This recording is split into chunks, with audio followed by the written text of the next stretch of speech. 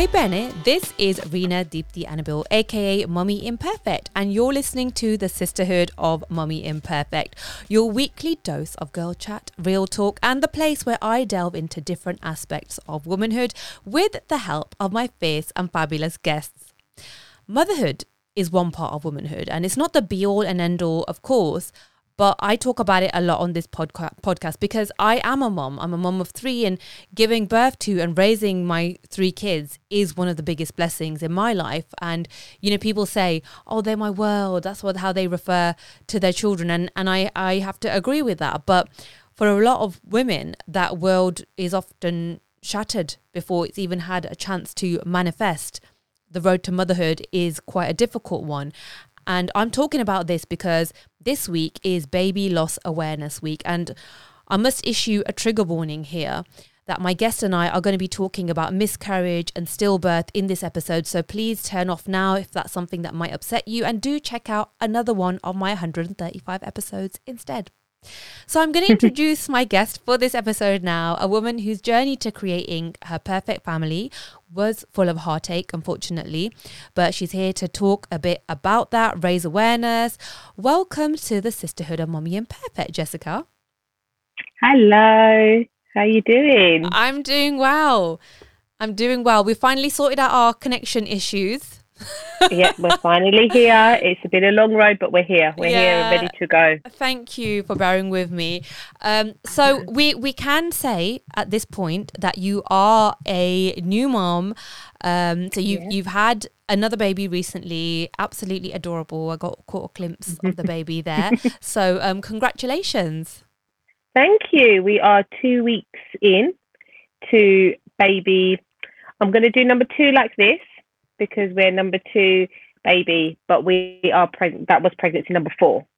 So yeah, we are 2 weeks in, and I think we still forget what it's like to have a newborn. Yeah. Are you doing all right with the sleepless nights and that kind of thing? I think as a mum, as a woman, we just get on with it, don't we? We just drink that coffee and the decaf, let's not forget if you're feeding, and we just eat and we just get on with it.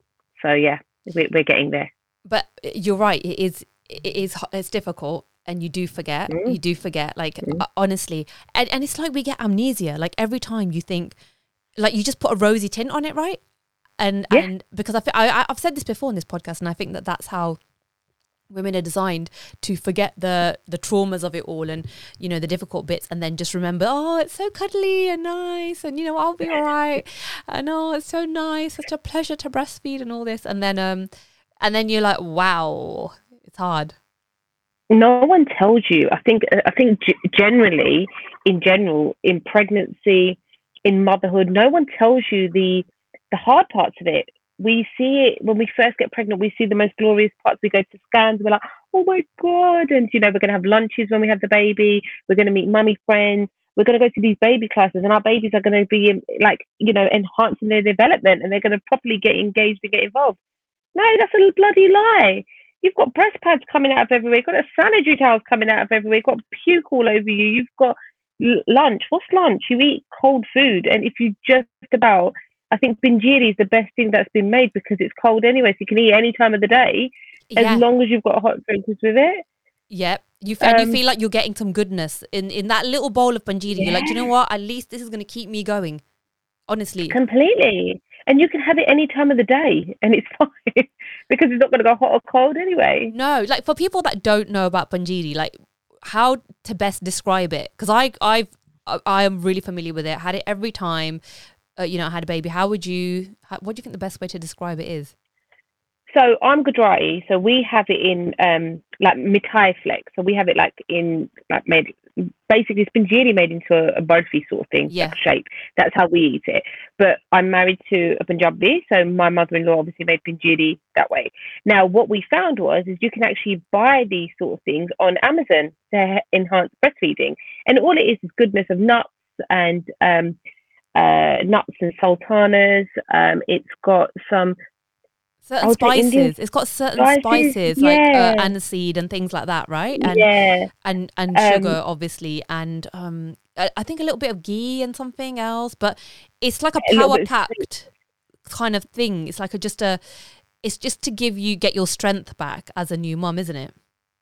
Completely. And also I knew that when I was pregnant, I had it last time when I was pregnant, and my nanny was like, don't eat that. And I was like, why? It tastes so good. She was like, you can't eat it while you're pregnant because it's supposed to be a hot thing for your body. Yeah. So once you give birth, I think we all forget as well, birth, regardless of what sort of birth you have, a C-section, a natural birth, a suction, whatever it is, our bodies are going through a form of trauma because we are doing things to our body that is natural, but it's traumatic as well. And our bodies are very vulnerable after we've given birth. Yes. So this Binjidi just helps us to heal. It boosts our immune system with all the nuts and all the goodness. And it also gives us that warmth that our body needs when obviously we've had a lot of blood loss or whatever else it is, and strength. And God, don't we need that as mothers after having these babies? Yes. Okay, so you mentioned a minute ago that this is your second baby, but it's your fourth pregnancy. So just talk me through that a little bit, like what happened, and in what order did things kind of happen? So we had a baby in April 2018, who is our oldest one. She's 4 years old, and everything was normal. So we went through the whole journey of being a first-time mum and all those things. And then I found out that I was pregnant in end of August 2020, so during COVID. I did not know I was pregnant at all. I always write down my periods. I was exercising a lot, which is not normal for me at all. And one day I went out with the girls and I was like, I've just been feeling really nauseous. I think I've got IBS at night time. And one of my friends was like, you could be pregnant. I was like, no, don't be silly, with a glass of wine in my hand, can I just say? And then it got me thinking, and I thought, oh, can you be nauseous at night time? Oh, okay. We did a pregnancy test on the Friday, and I did it with my best friend. And it came up as pregnant. And I was shocked, and I was like, oh my God, I'm pregnant. We weren't trying. There was nothing about it. And then by the Wednesday, I was on near a chair, and I literally was breathing like I was about to give birth. And I could not put my finger on what that pain was. I couldn't even tell you, but I could hear my pelvic grinding.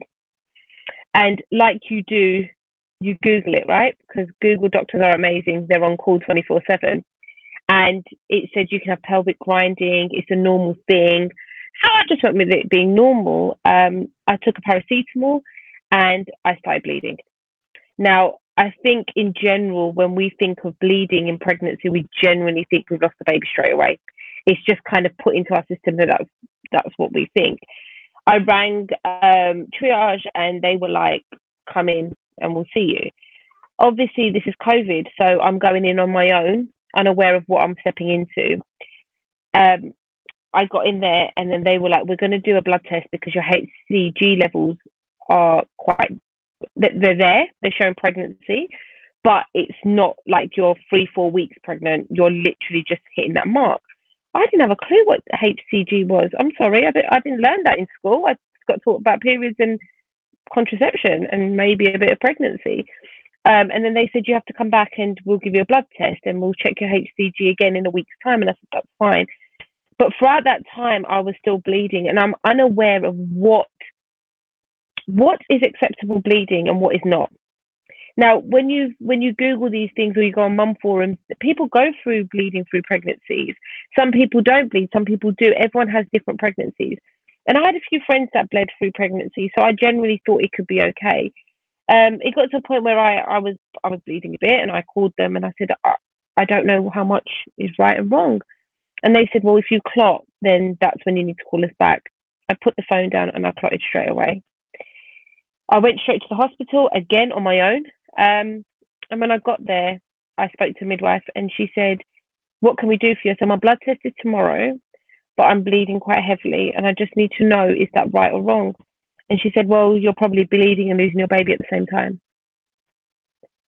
Oh, that is... And I was like... to hear that.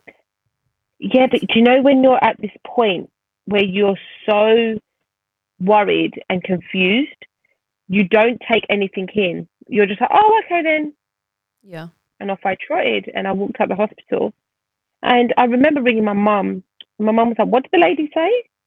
And then I caught on to what she'd said.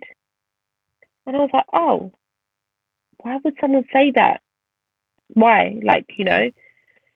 the next day I had a blood test and I told the midwife there that this is what was said. And it was quite heartbreaking to hear that. Um, and she apologized and said that the midwife generally is like that, very straightforward. Anyway, we had these blood tests and the HCG was getting lower. But I heard that sometimes it can go up. So I had that hope that it did go up. I wasn't bleeding heavily at all. But I finally got the phone call to say your HCG has dropped and you've lost the baby.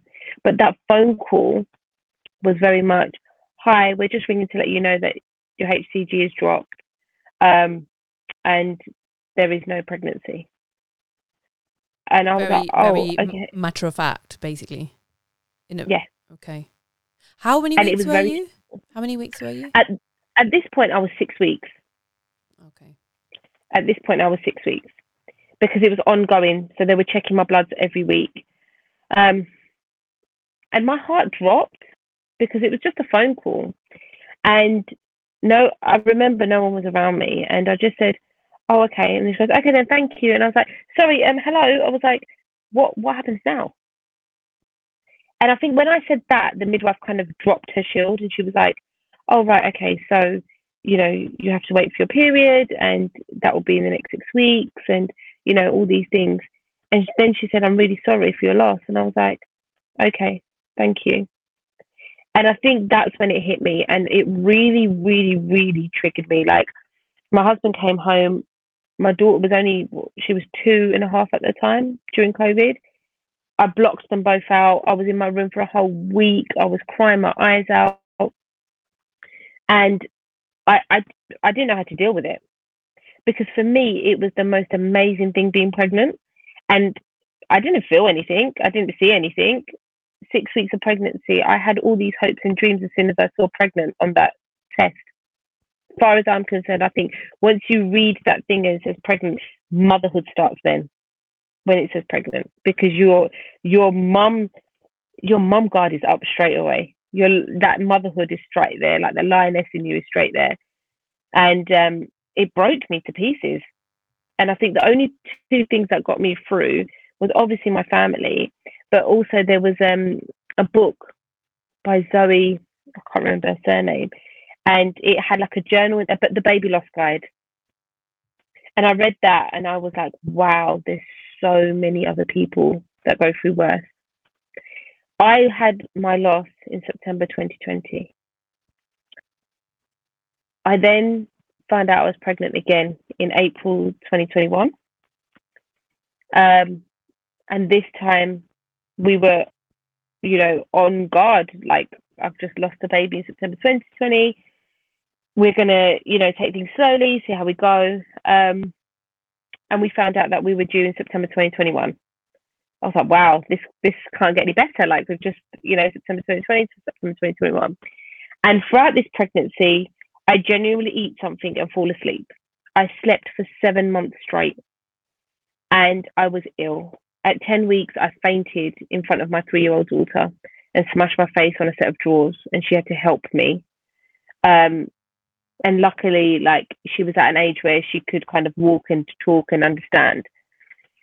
The hospital, the doctor signed me off from work with hyperemesis, but at the point where I wasn't being sick, I was fainting and I had no energy. I was checked for gestational diabetes at the beginning. I never had it with Dea, my oldest daughter. So I was okay, everything was fine. But I kept going to the midwife appointment saying, "I've got headaches, I'm tired, I'm drinking bottles of Coke, full fat Coke, I'm eating McDonald's and KFC and Burger King, and I would sometimes eat it twice a day. I was eating cakes, biscuits, you name it." And with Dea, I ate all of that and I was fine, but I really craved yellow dal and olive water with her. Right. And home cooked food. Whereas with this pregnancy, I was craving all the things I shouldn't be eating. And the midwives were like, "Fine, as long as you're having a small bottle of Coke and it's one bottle of Coke, it's absolutely fine for you to have." Okay, so I carried on. It got to a point that I got to 24 weeks and I started having Braxton Hicks. And I looked so big that people were questioning, have you got twins in there? I had scans, and me and my hubby knew that we were having a little girl. Um, we didn't tell anyone. And the scans were fine. Everything was fine. But we couldn't figure out why I was still feeling the way I was feeling. And then on the end of August, I had a doctor's appointment because I'd been signed off from May up until end of August, and the doctors wanted to see me. And I begged the doctor and said to the doctor, can you please do a blood test? Because I think something's not right. I think I have gestational diabetes. And he said, yeah, that's fine. He goes, but your symptoms are not pregnancy related. Yes, they are. I'm pregnant and something's not right. And I could feel that. I had my blood test on the 3rd of September 2021. And on the 7th of September, I received a letter to say that there's no concerns with the blood, but I need to make a telephone appointment with the doctor, which I did. The doctors didn't have any appointments until the 23rd of September. That was still 2.5 weeks later. I took the appointment because that's all I could do. I asked them if I could meet with the midwife, because I was meeting the midwife on the 17th of September, and if they could have my blood test. They said no, because they're all on different systems, which sounds really weird because the NHS is all one and doctors can get bloods and everything they need to. I was kept in and out of hospital due to the Braxton Hicks. They got so bad to a point where they had to check me and say to have cocodamol because they were really, really painful. And I was only 25, 26 weeks at this point. At 26 weeks, I saw my midwife on the 17th of September, and I said to her, I really feel big and I look like I'm having twins. And she's like, let me measure you, Jess. And she measured me, and she's like, right, on Monday, I'm going to get them to give you a call, and I'm going to get them to book you a scan because you're just coming up a little bit small, coming up a little bit bigger. I said, oh, okay, that's absolutely fine.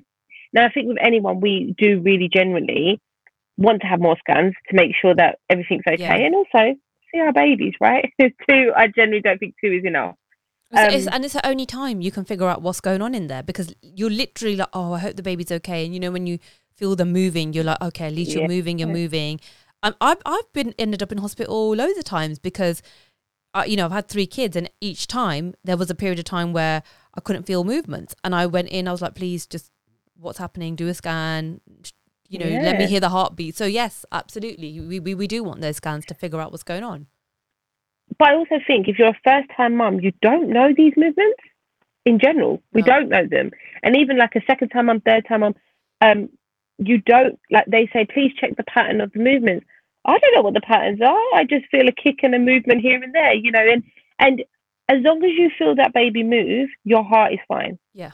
That's all I can say about the movements, because generally in that pregnancy, I felt movements, and you will understand why I said that in a minute. Because when I was going in and out of the hospitals, and obviously in the midwife appointments, they check the heart rate with the Doppler thing, don't they? Yeah. So you're hearing the heartbeat, so you're like, everything's fine, because you're hearing that heartbeat.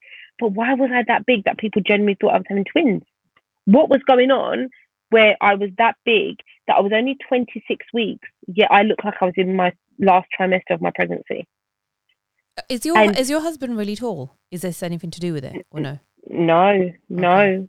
I literally, with Daya, I got bigger 2 months before I had her. I was still wearing size 8 tracksuits. People didn't even know I was pregnant. Oh, okay.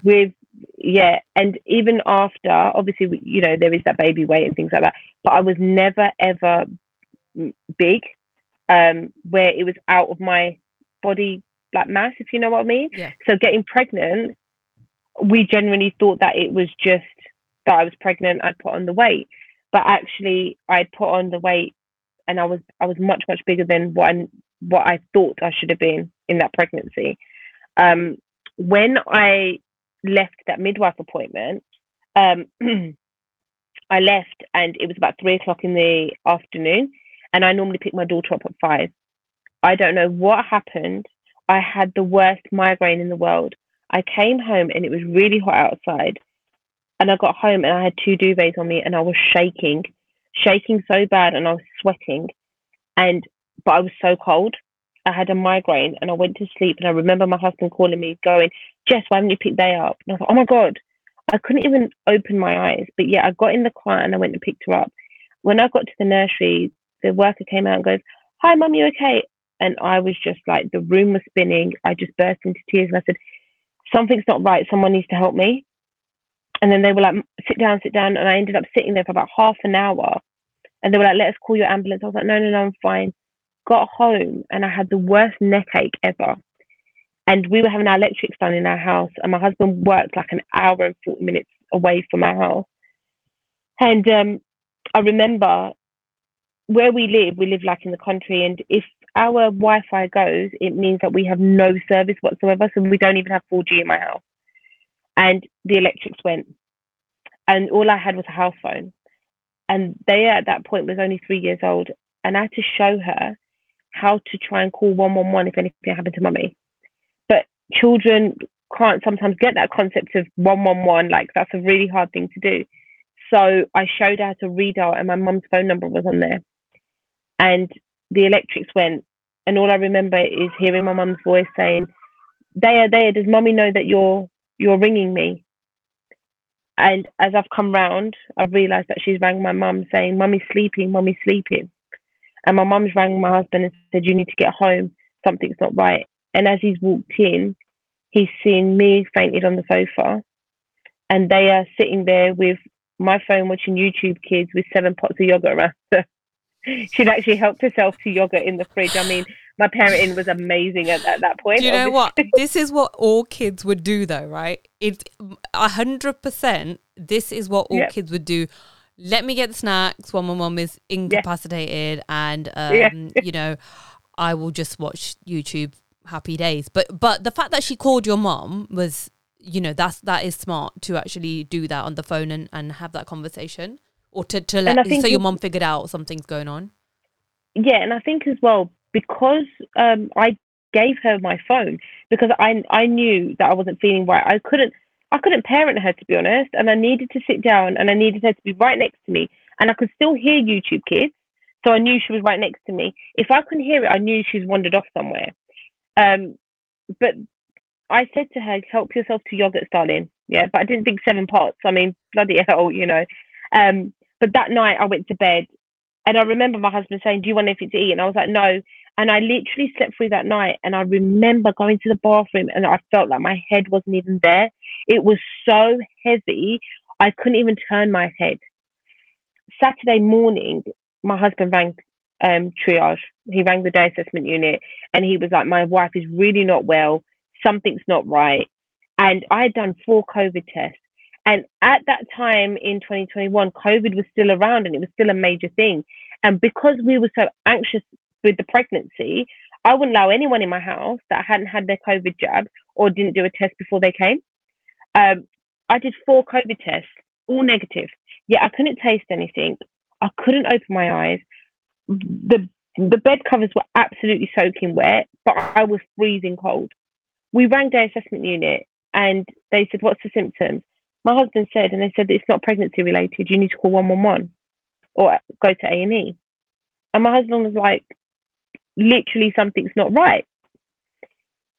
And I felt movements. I felt movements all the time. But when you're that sick, are you focusing on movements? No, you're just kind of trying to get yourself better, getting that energy back. On Sunday, I got worse, and my husband had enough, and he rang 111, and he was like, "I got told it's not pregnancy related. She's pregnant. Something's not right. She's really sick. Someone needs to do something."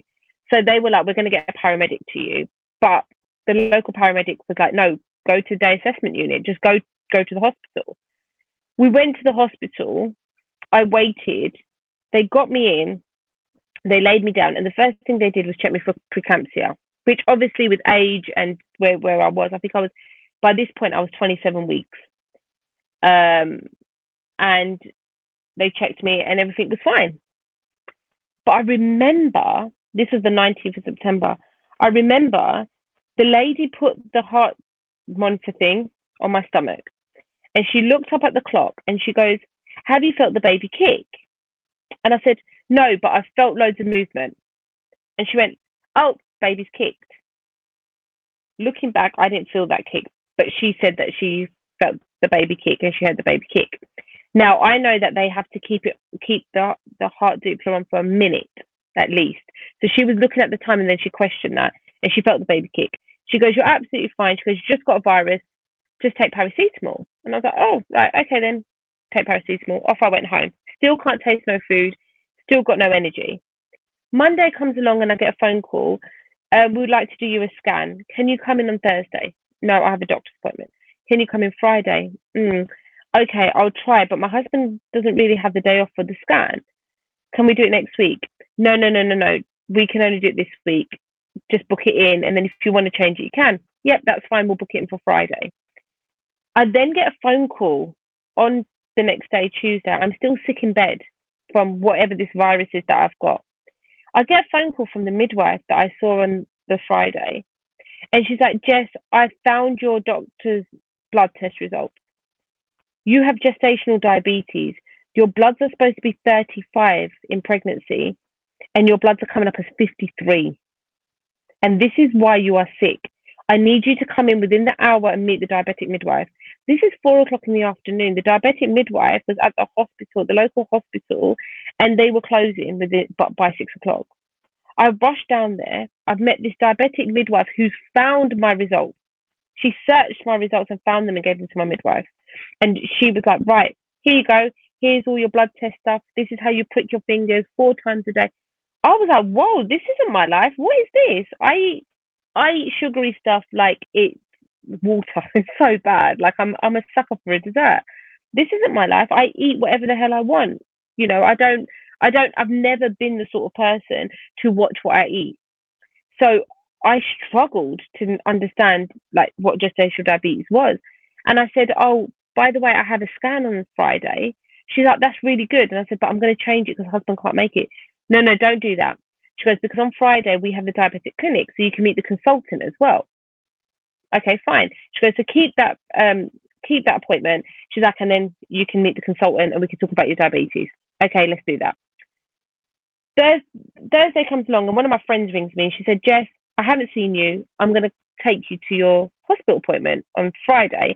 I'll wait outside. It's not a problem." And I was like, "No, no, no, no. That's fine. I can go myself." She's like, "No, I'm going to do a COVID test.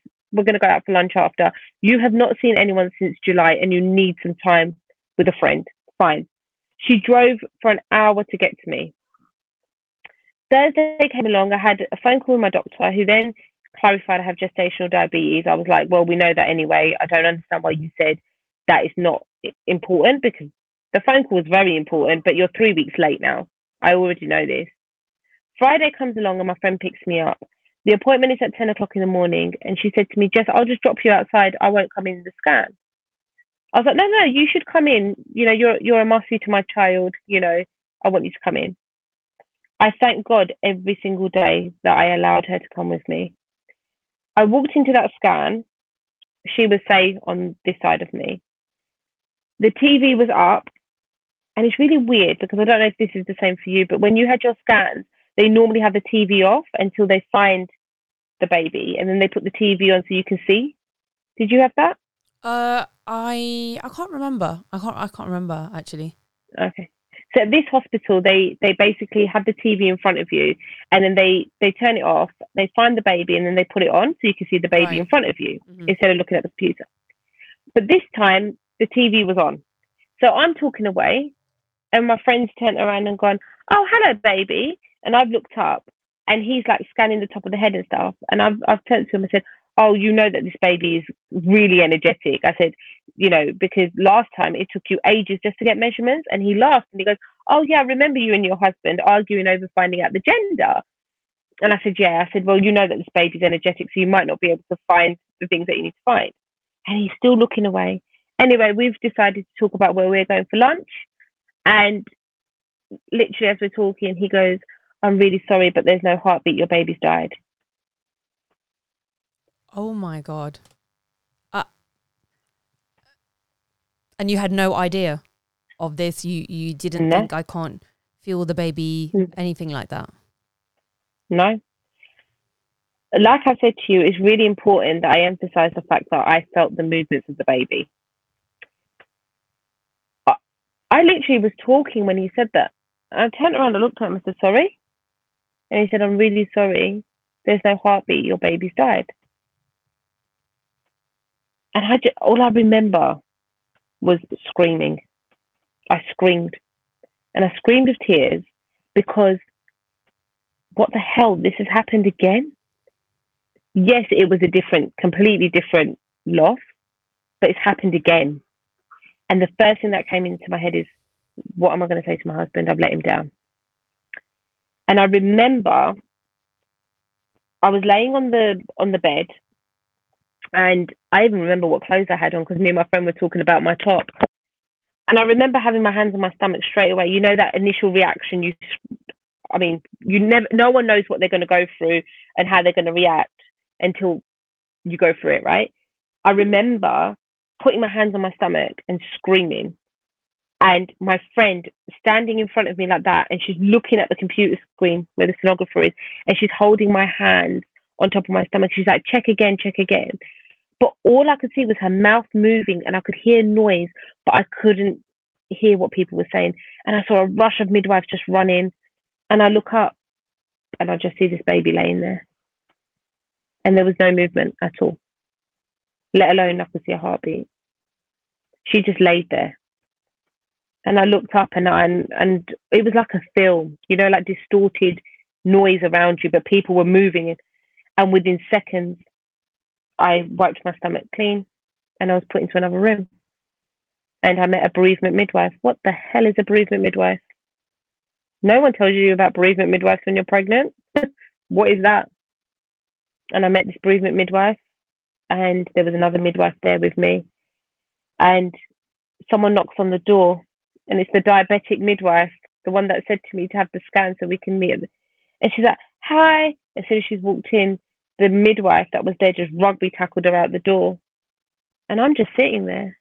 And the bereavement midwife said, so would you like us to go through what will happen? And I was like, no. I was like, I know what's going to happen. And my friend looked at me. She said, what do you mean you know what's going to happen? I said, I know what's going to happen. I said, but I need to call my husband first. I can't do this without my husband here. He needs to know what's going on. And my friend rang him because we're all good friends. And she rang him, and she was like, Gabha, you need to get here. Now, we're in Chelmsford, and he was working in Enfield, which is like an hour and something away. And then he was like, why, what's happened? Straight away, he was like, why, what's happened? And she said, oh, nothing, you just need to get here because Jess needs you to see one of the consultants. He's like, I'm on my way, and he left work. And I looked at her, and then she's like, Jess, do you understand what's happened? And I'm like, yeah. And just how I'm talking to you is exactly how I was talking. I knew what had happened. I knew what was going to happen because one of my friends went through exactly the same thing that I went through a couple of months beforehand. And she had a son the same time as I had Daya.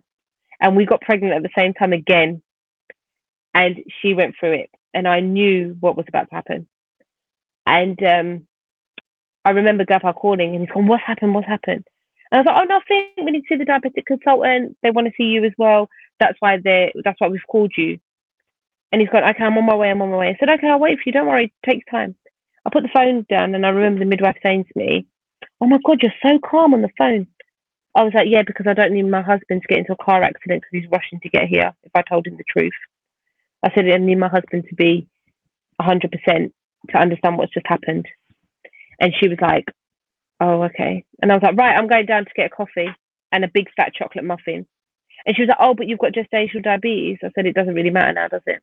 We got put in another room. And I remember my husband walking in. I remember his face, and he looked at me and he went, what's happened? And as soon as he walked in, everyone left the room, and I told him what had happened. And then the midwife walked in, and she said, right, would you like to know the process? And we said, yeah. And the midwife was like, right, what's going to happen is tomorrow you will come in. We will take 7 bottles of blood from you. We'll give you a hormone pill, and that will stop your hormones. And then we will give you, and then you'll have 48 hours, and then you'll come in, and we'll induce you for labor. And I was like, right. I was like, I want all the pain relief. I said, why can't I have a C-section? And she said, grieving process is better for you to have an actual birth. I was like, I don't want that. I just want a C-section. And she said, we won't do that. She goes, if you are medically okay to give birth, then we will induce you. Why Fine. why were you feeling like that? Like, I just want a C-section instead of giving birth? I think there's two things. I think one of them, I put my guard up because I didn't know how I was going to react. I probably felt like I didn't want to go through that process. I just wanted it done quickly. Was it kind of, you were like, just give me some drugs, get it out, and that's it? Because obviously when you imagine giving birth, you're giving birth to your baby, you obviously imagine it to be like, oh, the baby cries and give me the baby at the end of it, right? Yeah. But I don't think, and like I said, at that time, if you see me, I was talking exactly like this. You didn't see anything different. You didn't see me crying, screaming. You didn't see anything different. I walked out the hospital like, okay, yep. I knew what was going on. Were you in fight or flight mode? You know, like how it's like, I'll either break down and literally crumble, or I'm just like, that's it, what needs to be done? It needs to be done. It needs to be done. I'm a mum, and I have a 3-year-old at home that I have to break this news to. I have family that I've got to break this news to. I have to think about all these people around me.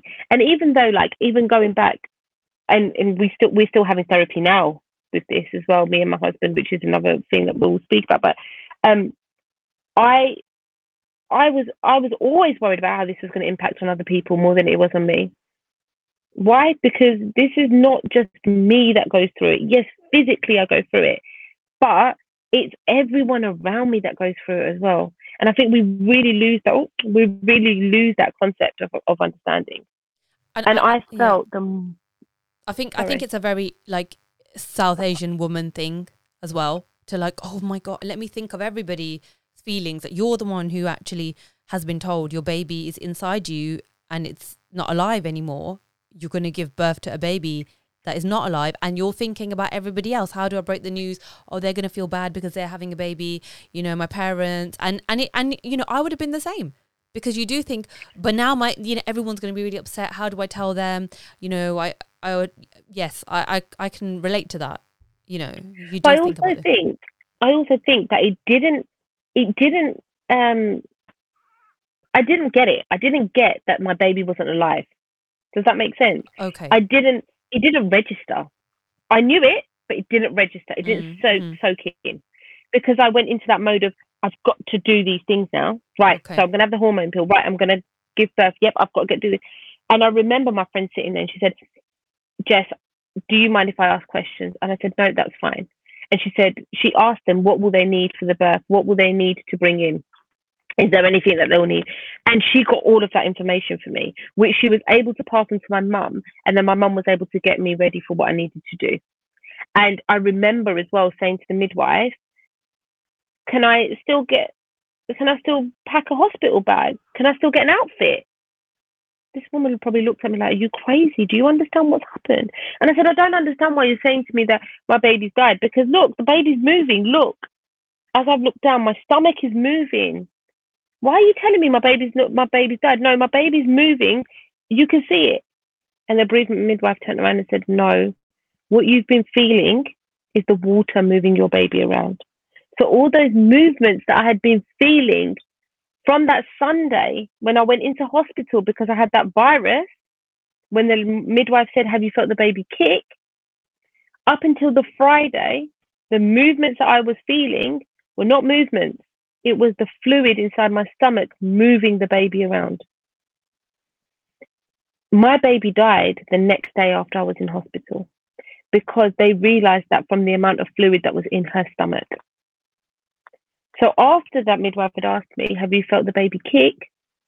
That little bit of a kick that she felt did that. And she passed on the Monday. So that's why I said movement is such a big emphasis in this story, because I felt movement. And as a mum, that is one of my biggest mum guilts I'll ever have in my life, because that wasn't movement. But in my mind, that was movement. You could fully see her moving, but it wasn't a kick. And a kick is really important than that movement. And I remember leaving the hospital and my husband held my hand and saying, are you okay? So, yeah, I'm fine. Are you okay? Yeah. Right, what's going to happen now? And this is where you start setting yourself in. What's going to happen now? We've left the hospital. That bubble in that hospital now needs to come out, and we now need to focus on what we're doing this weekend. What's going to happen this weekend? We left the hospital and it was 3 o'clock. I walked in that hospital at 9:15. I left my friend. She went home, and me and my husband was on our way to pick Day up from the nursery. And we got into nursery, and he had to tell the nursery what had happened and say to them that on Monday we'll drop Daya, but we will unfortunately be going to the hospital. So she will have grandparents picking her up throughout the week. And they were absolutely fine. Absolutely fine. Obviously, they were heartbroken, and straight away, because we live in a village, we're quite close knit. I got text messages from most of the teachers straight away saying they're sorry. Again, oh, it's fine. Thank you for your condolences. What? I don't know. It's still not registering. This is nothing's registering at this point. I know what's going on, but it's not registering. So you went in, like, yeah. you know, and you obviously went through the birth process then. Yeah, so I told obviously my mum, and my mum read the paperwork, because the paperwork tells you what's going to happen. On the paperwork, it stated like what the hormone tablet will be, and with the hormone tablet, it can trigger things if you've like got asthma and stuff like that. And I have asthma, so we had to read it through all of it as well. And my mum also said, when you go back tomorrow, ask them for another scan, which we were entitled to. So the next day, we went to the hospital, and we got taken into this room called the Blossom Suite. This room had a double bed, it had a kitchen, it had its ensuite, it had a TV. I just walked in, I didn't know any different. I didn't know what this room was. I just thought, oh, they've given me a room. Nothing of it. And I remember the consultants coming in and the bereavement midwife, and she was like, right, so this is going to be the hormone pill, blah, blah, blah. It will turn your hormones off, and then we'll wait 48 hours. You might get slight little period pains, nothing to worry about. Okay, fine. And I remember my husband saying, can we have another scan? And they brought this little computer in, and literally I laid down on this bed, and they did another scan, and I didn't bother to even look at the computer. And my husband looked, and then they clarified it. But I think it was more for him than it was for me to clarify that, because I think it's such a big thing for them as well, and I think we forget that. And anyway, had the hormone pill, went in on Monday. I did the thing. I did the thing of going to Matalan and buying an outfit, and I stood in the baby department, and I remember my husband saying, I can't do it. And I was like, well, I'm going to do it. And I want to get her an outfit. I want to make sure that I've got my hospital bag. I'm going to make sure that she's got an outfit with mittens and a hat and a blanket, because she needs a blanket. And when Daya was born, we had a cellular blanket that had our surname put on there for when we had her. And we brought her home in that. And I said that my next child will have that and be brought home in it as well. And we knew that wasn't going to happen. So I texted a friend, and I said to her, do you mind doing me a blanket with her name on it? And she was like, of course. And we found this white blanket with rabbits on it, and I thought, well, she doesn't need a bloody cellular blanket, so a normal fleecy blanket will do. And I know that sounds really terrible, but that's where my mind was. And again, I was shopping for my baby that was in my stomach. And there was a woman next to me, and she's like buying all these baby clothes. She's like, oh my God, I can't wait. Tomorrow I'm going to have a C-section. My baby's going to be here. And I could hear this. And I just stood there, and I was like, oh, which one do I get? I don't even know her size, nothing. And I start looking through these girls' clothes, and I find something that says, love is a superpower. And I was like, perfect. That's what I want. Perfect. And I've got a tiny baby one. Don't know the size. I'll just get that. And then I remember another girl coming over, and she's got a newborn, and she's buying newborn clothes, and that kind of, I just looked. And she said, oh, when are you due? And I was like, in 2 days. And she's like, oh, congratulations. I was like, thank you. And I walked off. I couldn't do it. But again, reality didn't hit me. Reality didn't hit me. I was just having a conversation, but I felt a lump in my throat. And I bought this outfit. I bought the hat with it. I I literally did everything that you would do going into hospital like normal. Sounds crazy, right? Sounds absolutely crazy. Did you? I don't know how it works, and obviously you can tell me how much you want to tell me. But Yeah. do you at that when a baby is what was the baby 27 weeks? 27 weeks? You Sorry, said no. So I how gave birth to her at 28 weeks. right? And at that point, Yeah. like, do babies look like babies? Like, could you put her in the Yeah. clothes? Yeah. So she was developed. She was developed. She was fully developed. It's just her skin wasn't as much. But the rest of her was developed. She had everything. Everything. And did you get to put her in the clothes and with the blanket and everything? Yeah. So what happened was when I went into be induced on the Monday, again, you go in there, you don't really know what's happening. They just put this tablet in you and the induction starts. My induction started at 4 o'clock. Throughout the night, I was, I think, to be honest, it happened very quickly. By 12 o'clock, by 1 o'clock, my water started breaking. And I know it sounds really stupid, but I was there watching Gogglebox while I was in labour, and I just thought I need to do this and I need to do it properly. And I was like, "Can I have a water birth?" And they're like, "Yeah, you can have whatever you want." And the reason why, and I know it sounds silly, and to the viewers, it might be like, "What is wrong with this girl?" But I knew that I was about to have to give birth, and within that, regardless of what the outcome is, them labour pains are still there. You're still giving birth, so you're going to start thinking about those things, especially if you've done it before. So I was like, I'm going to try and reduce as much pain as I physically can, because emotionally I'm about to go on a massive roller coaster of pain. So I want to stop any physical pain that I can. But by the time my waters broke, there weren't no time for me to get into that water because I was like, no, and I didn't even have no paracetamol. I was just like, I'm doing this. And I remember looking in the mirror and going, I can do this. I can give birth. And I said to the baby, I said, me and you can do this together, and I'm gonna bring you into this world quietly.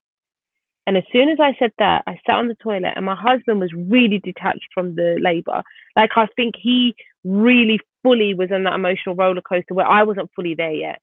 And he just kept going, "Are you okay?" And I said, "Do you know what? Just please leave me alone because I'm trying to focus, and you're just in my ear." And he left the room. And as soon as he left the room, my waters broke in the toilet. As I got up, she was there. She was there. And I remember I'm on the toilet as She I've was got to get where, up. like on the toilet? Yeah. I sat down, I was like, I need to go for a wee. And the midwife's like, okay. And she's sitting in front of me. I'm on the toilet. And all of a sudden my water's broken in the toilet. As I've got up, I was like, oh my God, something's happening. And literally she's like, breathe, Jess. And as I breathed, I took a deep breath in, I pushed, and she was there. And literally the midwife's hit in front of me like this. She's holding onto my hand, and I'm like bent over like this, coming off the toilet, and she's grabbed the baby from the back. And as I've looked down, all I saw was her little foot hanging from the lady's hand. And I just remember like looking down, seeing her little foot, and my phone was right there. And I rang my husband. I was like, Gab, I'll get here now. She's here.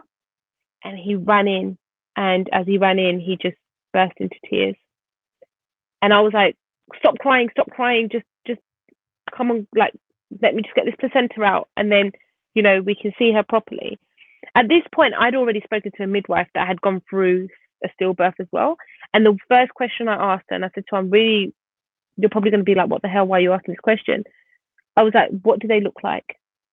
Because that is a scary thing to think about as well. And she said to me, her son looked normal, had skin, had everything. And I was like, oh, okay. So I kind of knew what I was going to see. I knew what was going to happen. And Gabha cut the cord. My husband cut the cord, and they took her. And I was like, right, let me get this placenta out. Well, 2.5 hours later, the consultant's pulling at me to get this placenta out. This placenta's not coming out. And I've got to a point where my husband's taken her and has dressed her. She's so small that the clothes that we got her did not fit. Luckily, this suite that we were in, they had a massive room, and in that room had loads of donated clothes, everything you needed, everything and anything you needed for a baby, from a Moses basket to a pram to anything, to making memories, to for but also to for things for you and your husband while you're in this suite, was in this room. And he the bereavement midwife went in the drawer, and she was like, "Look, here's some clothes. Pick what you want." And I remember he said he picked a vest and it had two love hearts on it. I couldn't tell you what baby grow she had on, but I gave birth to her at 4:50 in the morning on Tuesday, the 28th of September, 2021. I did not see her until 2 o'clock in the afternoon, Tuesday, the 28th of September, 2021. I never held her. My biggest regret in life, I didn't hold her, because I didn't think to hold her. It wasn't a thing. It was just, get this placenta out and then I'll see her. And they got the placenta out. I went for a shower, and I had to have a spinal. So for me to have a spinal, they had to wait until the medication had come off so then I could walk. And she was in a room, and I remember when they were trying to take the placenta out, I was on a hospital bed.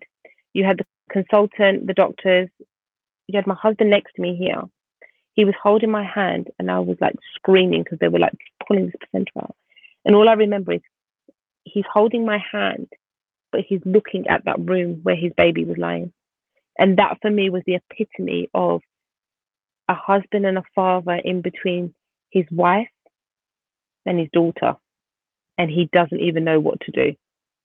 And all I remember is just apologizing to him, because I felt it was my fault. And regardless of what anyone says, and I know it wasn't my fault, but deep down that mum guilt is there, because it is my job as a mother to protect this child while they're in my stomach. And I wasn't able to do that, even though I didn't know what was going on in my body. Anyway, I met her at 2 o'clock in the afternoon, and they brought her out in this cot, like a normal cot, like you get, it's like a little cupboard, isn't it? And then you get the see-through cot. But this had a plug attached to it. What the hell was the plug for? I didn't know. And yeah, she obviously she was asleep. She had a little woolly hat on, and she was wrapped in a blanket with her name embroidered on it. And we had put, my husband did a gender reveal when I had Daya, and we had the Peter Rabbit, Flopsy Rabbit, and we put that with her in her cot. And Daya did her a little picture, and we put that in there as well. And Daya gave her that Flopsy Rabbit, and we put it in there. And I just spoke to her, and I put on Daya's Bollywood Spotify list, and I played Hanuman Jalisa to her, and we played Jabti Sahib to her, and we did everything that we would have done if everything was normal. And I mean, it's not the right thing to have done, but in our eyes, that was the right thing to do. We told her about her family. We spent time with her overnight. And I kept saying to Gabha, what is that noise? And he was like, what do you mean? I was like, why is there a plug? And he's like, Jess, it's a cold cot. What the hell's a cold cot? And he goes, it's to preserve her. She had a piece of meat. And he was like, Jess, you have to understand that she's not alive. Again, still didn't register to me. But because she was in her cot, I didn't want to touch her, and I didn't want anyone else to touch her apart from the midwife, because she was so small and fragile that I thought if anyone touched her, she's going to break. The midwives came, they took her handprint and footprint, which we have. And then we asked our family to come and see her. So my mum and my dad and my mother-in-law, and they saw her. And the next day, we asked for her to be taken, because it was bad to keep her in the environment that she was in, because she did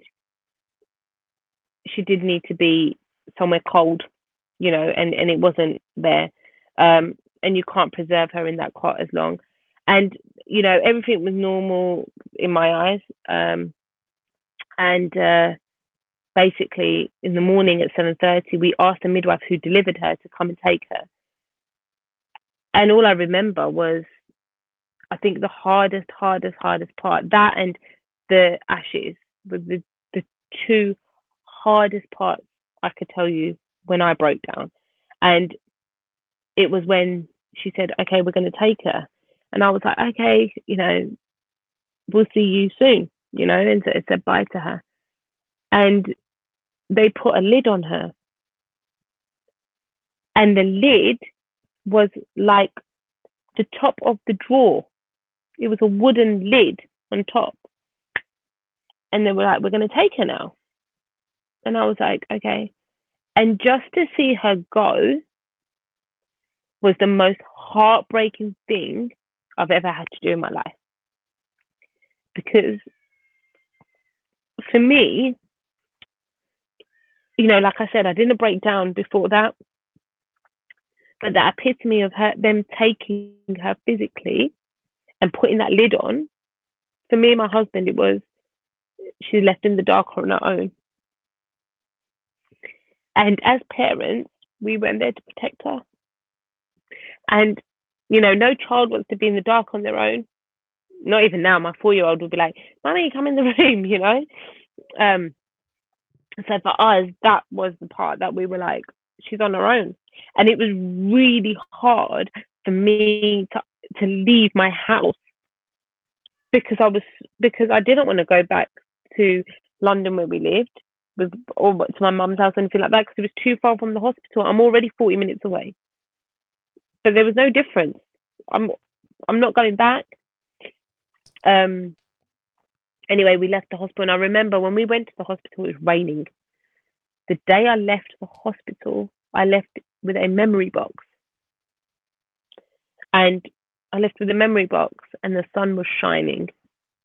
And for me, that's a really positive thing. The sun was shining. It means she was at peace.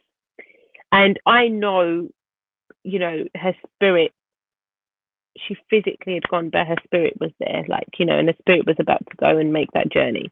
And, I remember ringing my nan, and my nan said to me, because as adults, we kind of know what to do when it comes to a funeral of an adult. We know how things are going to go. They have had a life, so we incorporate their life into their funeral. What do you do for a baby? Did you have a funeral for her? Yeah, we did. My nanny was like, you're supposed to bury her, but we don't bury.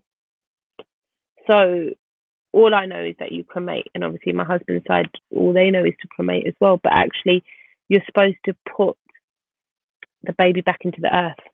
Hence, you're supposed to bury them. And for us, that didn't sit right. And we spoke to our parents, and our parents said, you guys do what you think is right, what your hearts are feeling right. This is your decision. There's no one can tell you what to do in this process. We left, and my nanny was like, one thing you do need to do is make sure that she's got a white shawl. Because when someone passed, you put a white shawl on them, which was really weird because the blanket we bought her with her name on it was white. So we left her with that. And my dad put a rose in there, and everyone, so my mother-in-law and my mum and dad, they all had a little wooden heart, which was from the room. There was a room there, and they got 2 wooden hearts, and they wrote on the wooden hearts a little message from them to her, and we put that in her cot. And same from my brother and his wife, and my brother-in-laws and their wives, and then they kept the other heart for themselves. And then we left, and we got told about the process of what was about to happen. So you guys will do a funeral, but we also got told that we have to register her. So you still have to go through that registering process, registering her name. Like a birth certificate? Birth certificate? Okay. Yeah. So it's actually a still birth certificate. You get it's a birth certificate and a death certificate together as a still birth certificate. So you still have to go through that process. But luckily, I was able to do it on the phone, and the registrar was very, very understanding. But the bereavement midwife had said that they can't release her body until I had done that registration. And as it was coming towards Diwali, we really wanted to get the funeral done before Diwali.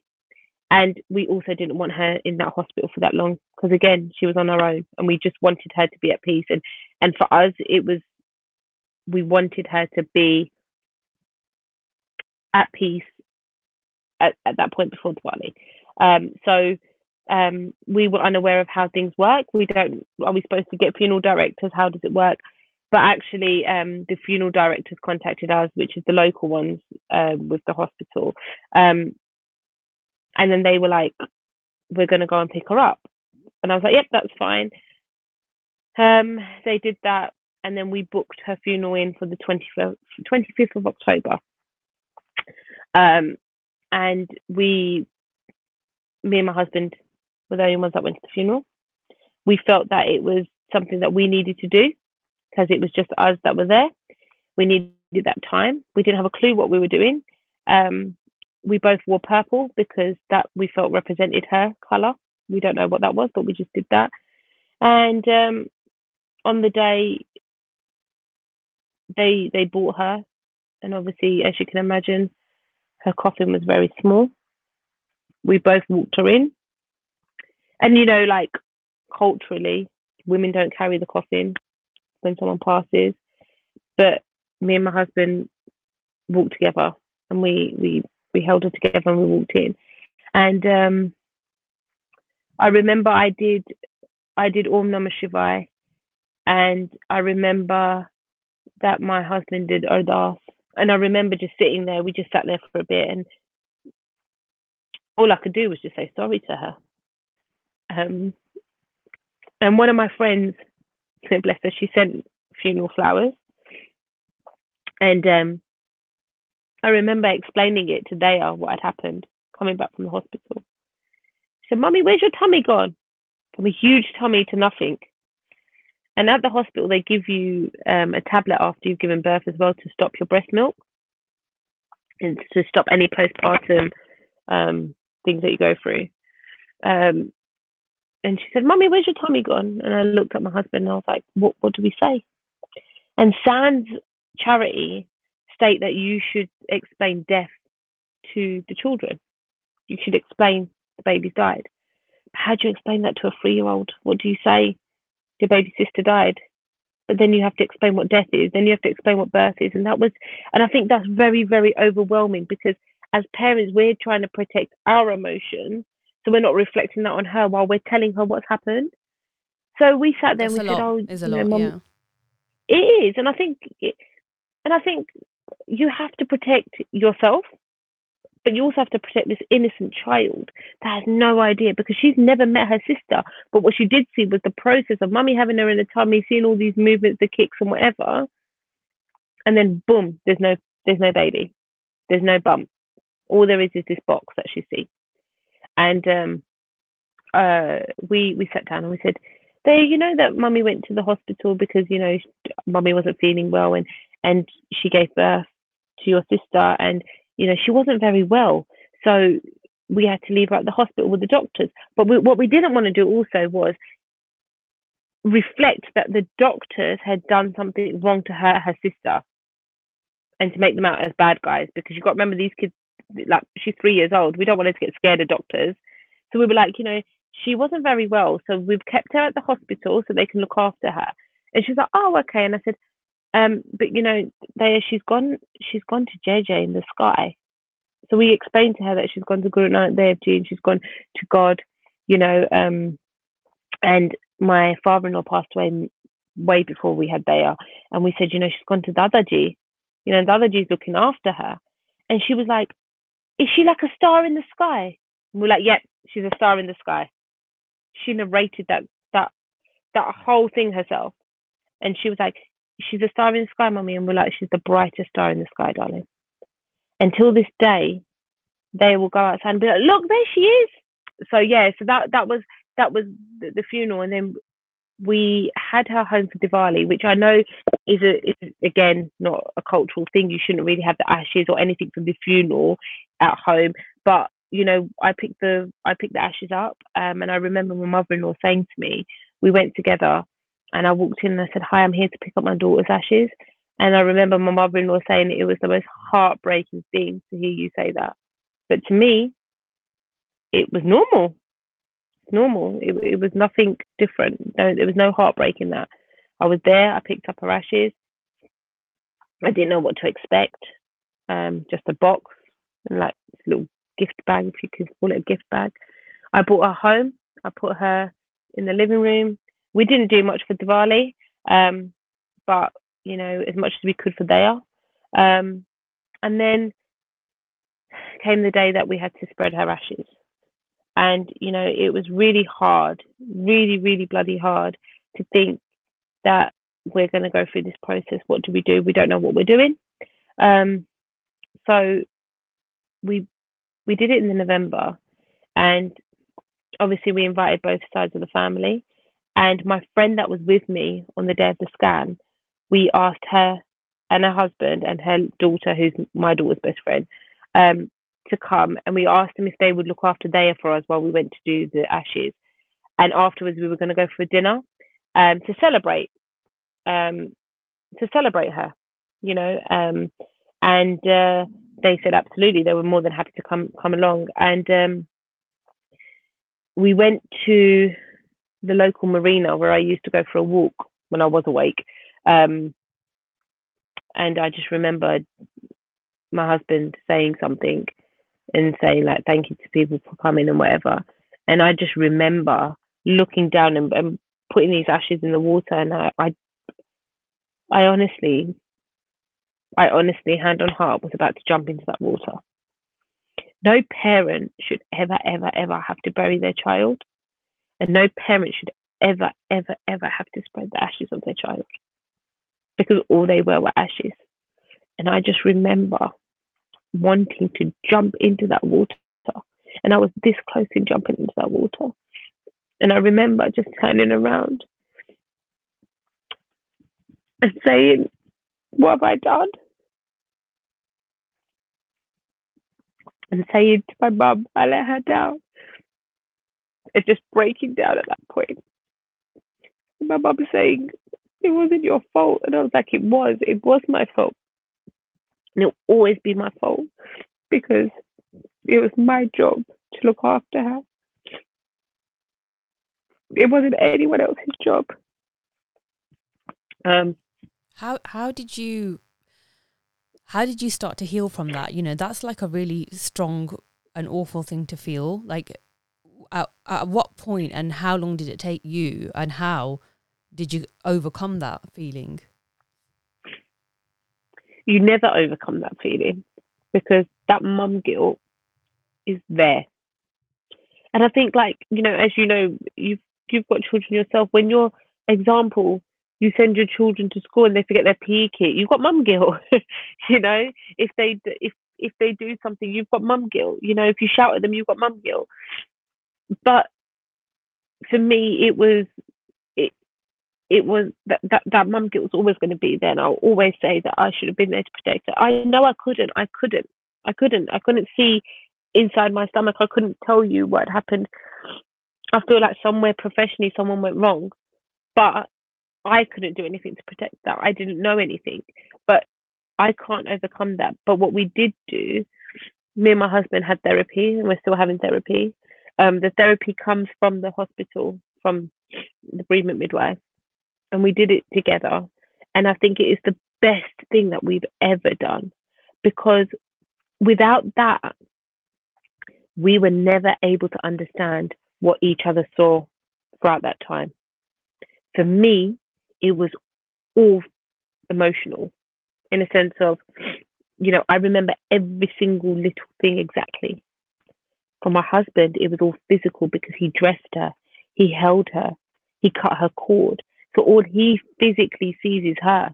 I didn't see her.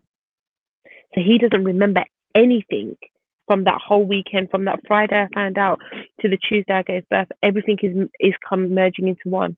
Whereas for me, I remember every single little detail, because I didn't physically feel her or touch her. And again, my mum guilt, I never held my baby. And it is just one of those things. And we did the ashes, and then we went for dinner. at the marina. Like there was this restaurant on top of the marina, and we did it there because we were like, we've just done the Ashes. It's nice. We could see the water still, and we walked in, and there was a 60th birthday party going on there. And there was loud music, and we were like, what the hell? Like this is not what we want. But actually, for me and for us, it was kind of saying like, celebrate her, smile for her. You know, that music that was on was, there for a reason. And I remember like my mum and my mother-in-law singing away, and everyone was just smiling. And I looked down the table and I was like, actually, yeah, this is what it is. This is us celebrating her, and this is God telling us celebrate her. And I also, she was actually due the week of Christmas. That was her due date. So as it was November, I don't know why I did this as well. I made baubles with her name inside the bauble and her actual due date and a little star, and I gave them out to everyone that was there. And that for me was a piece of us saying that, like you give birth, don't you, when you have a baby? Yeah. That was my thing of, that's her. Yeah, and we did that. So that was towards the end of last year, and we're coming towards the end of this year now, 2022, and I just saw you a little earlier with a baby in your arms, and which is a beautiful thing to see, especially since knowing the ins and outs of your story, and so would you have thought, okay, I'm going to have a baby in my arms, be looking after a baby, doing all this, night feeds, whatever, a year later, here you are? No, because the thing is that no one, like when you go through this, they do tell you that it can impact your relationship, it can impact you physically trying. We weren't trying. We weren't trying. And it happened. I found out in January, literally 5 minutes before our first therapy call. And I told the therapist, and she was like, how are you feeling? And I was like, I don't know. And I told Grandpa when he got home, and he was shocked. Obviously, I was shocked. And 3 years on, I've just gone and had a baby in September 2022. So I lost a baby in September 2020. I had early miscarriage September 2020, a stillbirth in September 2021, and I gave birth to a baby in September 2022. And that, for us is a really big thing. They was born on the 3rd of April. I had 3 pregnancies. This one was born 3rd of September, and she's my 3rd daughter. And, throughout this pregnancy, it was intense. Were you anxious the whole way through? No, I wasn't anxious the whole way through, because literally as soon as I got pregnant, I had professionals jump on me. I still had gestational diabetes, because once you have it once in pregnancy, you always have it. So I was ready for that. I had consultants and all those things. I think that only the beginning part of it was quite anxious, because when I used to come out of the bathroom, my husband would look at me and I'd look at him and I'd be like, no, everything's all right. Again, we're coming back to that early miscarriage stage, the bleeding stage. The baby movements, is there movements? And now this time it was, make sure you're feeling kicks, not full movements. That was something that I had to learn. Recently, before I gave birth, a couple of weeks, about a month ago, I had a stomach bug. There was a stomach virus going around, and I had that. And with gestational diabetes, not eating enough, your energy is very, very, very low. And it was so hot as well. I was like a whale out of water. I could not deal with being outside. So that was really difficult. And I remember my husband saying, have you felt any movement? And I'm like, yeah, like I'm trying to feel them, as well as, having no energy and having the stomach bug. And I was like, I can feel the movements. He's like, are you sure you're feeling kicks and not full movements? And it was just that like making sure that we were aware of it. We had a lot more scans. The triggering thing for us was every time we went for a scan, we look up and all I saw was a baby laying there. All I saw was my daughter. I didn't see this baby. And for us, it was bonding with that baby that we just didn't have.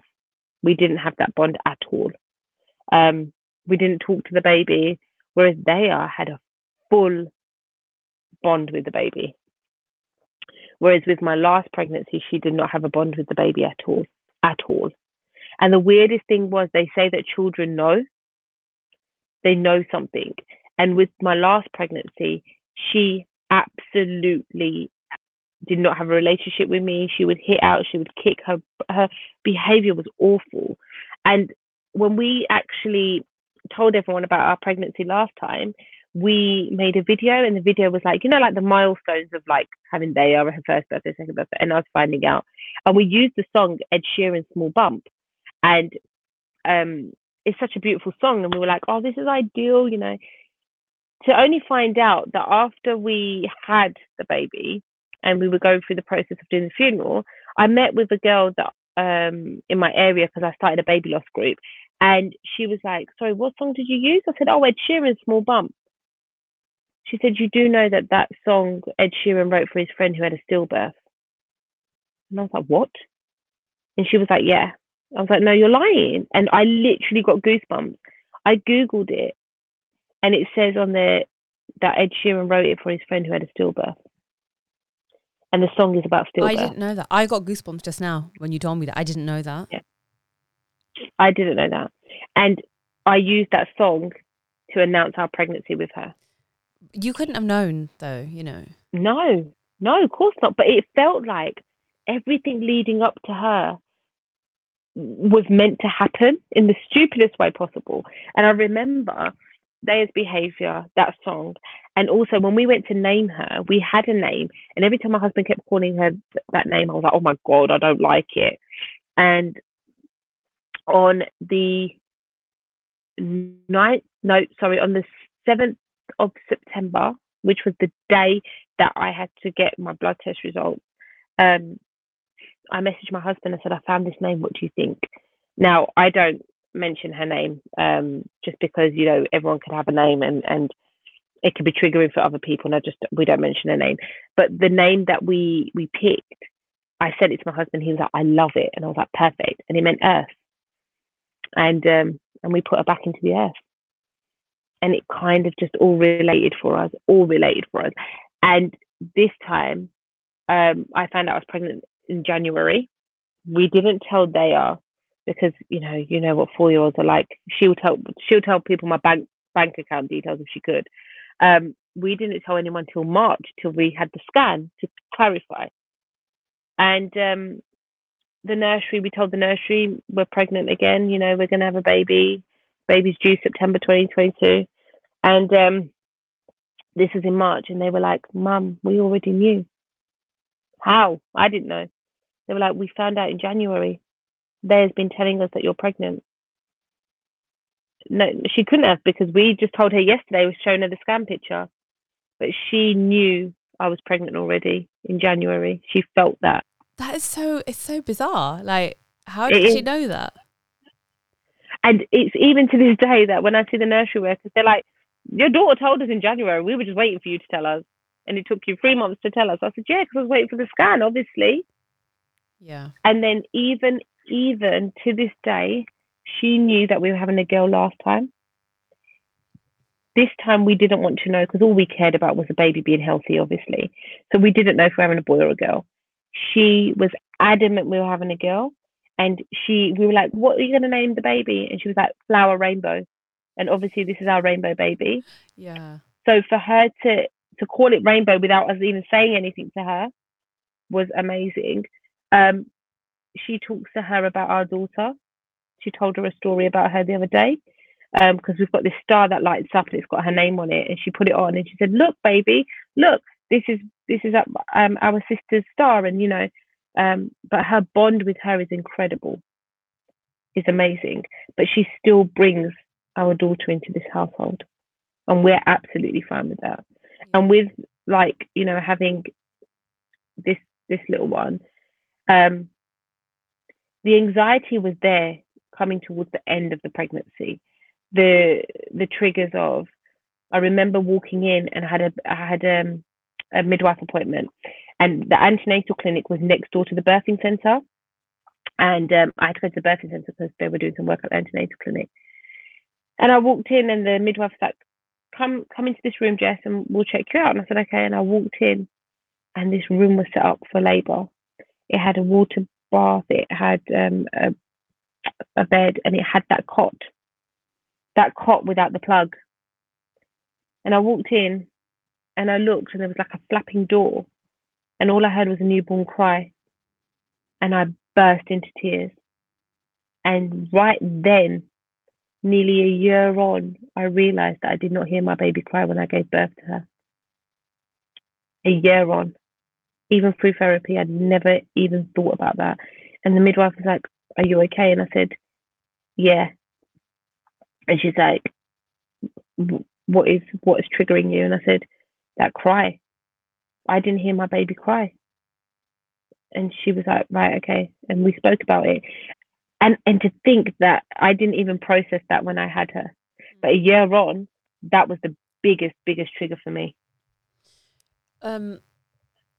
I just want to say thank you, like, for coming on and sharing your story. And I know it's been difficult to talk about it because, and you know, I've like been choked up during you telling me this because, like, I'm a mum myself, you know, and I've been through it, and I know, like, you know, I can just imagine like how that would actually feel, and the whole, you know, mum guilt and keeping, you know, I don't know, it is heartbreaking to hear about it, you know, and you've obviously been through it, and I know it's, you know, still quite raw as well, but I just want to say thank you, and we're kind of just coming to the end of this episode now, and before I let you go, I just wanted to like, for other people who are going through this, or if they know someone, what do you advise in terms of getting help? Where can they get help from? And that kind of healing process, how to start that? I think everyone's grieving journey is different. And like I said, I went into mode of, I have to do this, I have to do that. I had a 3-year-old at home at that point. I think if I went through this being my first child, I would have fallen and I would have broken. And I know that in my heart. I would have literally stayed in bed and not had nothing to do. But my journey only was able to carry on because of the therapy that we had. I was able to journal. I started to talk about our story, and I did it straight away, literally on my group on Facebook, because I've got a mum's group on Facebook. I spoke about that journey straight away. And for me and my husband to understand each other, because I don't think we would have been able to have a rainbow baby if we didn't understand the process of what we both went through in that journey of our loss. Because if we couldn't communicate, then it was going to be bloody hard to do it during this pregnancy. So for us, therapy was a big thing. And I think, and I would advise this to anyone, please don't forget the other people that go through this process. Mum goes through it, yes, but dads also go through it, and the kids go through it. They went through a heartbreak of grieving in January. We had to get her a sibling box from Naya's Wish, which is a charity, and they do amazing boxes for siblings, where it helps them to heal from their siblings' baby loss. So we use them. We use Sam's charity, obviously, and Tommy's charity, and there's Petals also as well. But I would say, find time for yourself. Definitely find time for yourself, and grieve. Grieving doesn't just happen that day, that week, the day you give birth, the time you find out you've had a loss. Grieving happens every single day of your life. And if you feel that, let it come out. Because the more you keep that in, the more it's going to be difficult for you to move forward. And that is a really, really big thing. And I will keep my daughter's name alive. And I will always say that I've got 3 children. Because yes, she's not physically here, but I brought her into this world, but she was just too silent for this world, and she was too good for this world. So, you know, I am a mum of 2 angels, but I'm also a mum of 3 beautiful girls. And I think that if anyone ever needs to have a chat, or even just to lay it out, go for it. Make yourself time. Find that. And please, for other people as well, be careful of the language you use around people that have had baby loss, because I think that they are big triggers. I had someone say to me, "Don't worry, you'll have another baby again." And I looked down, and this was the weekend before I gave birth. These things, by saying to someone, "Don't worry, you'll have another baby," a new baby does not replace your baby you've lost, and it will never replace that loss of a baby. So language is really important. Give them time. And even if it means that you message them just to check in, have a cup of tea, or even drop food outside their house, that is the biggest way that you can support people. And my DMs and my I'm more than happy to give you my information, is always open if anyone would like to talk, or even just, talk about their story, or have that time and space, safe space. What is your social media handle in case people do want to get in touch? So I have an Instagram based around the baby loss stuff that I do, and it's A*28. So it's A_star_28, because we always have to have that star in there, because our biggest shining star in our family is our baby girl. I'm more than happy for anyone to drop into the DMs and have a safe space to chat. Thank you so much. And thank you for listening. I know it hasn't been a easy listen, but, I thought it was really important to talk about this during Baby Loss Awareness Week, because, it's we are women. We should hear each other's stories and be able to share things that we have gone through. So I think it's really important. So please do subscribe to this podcast if you haven't already. Please do share it, and you can follow me also at Sisterhood of Mummy Imperfect on social media, or at Rena D. Annabelle. Until next time, bye. Thank you. Bye.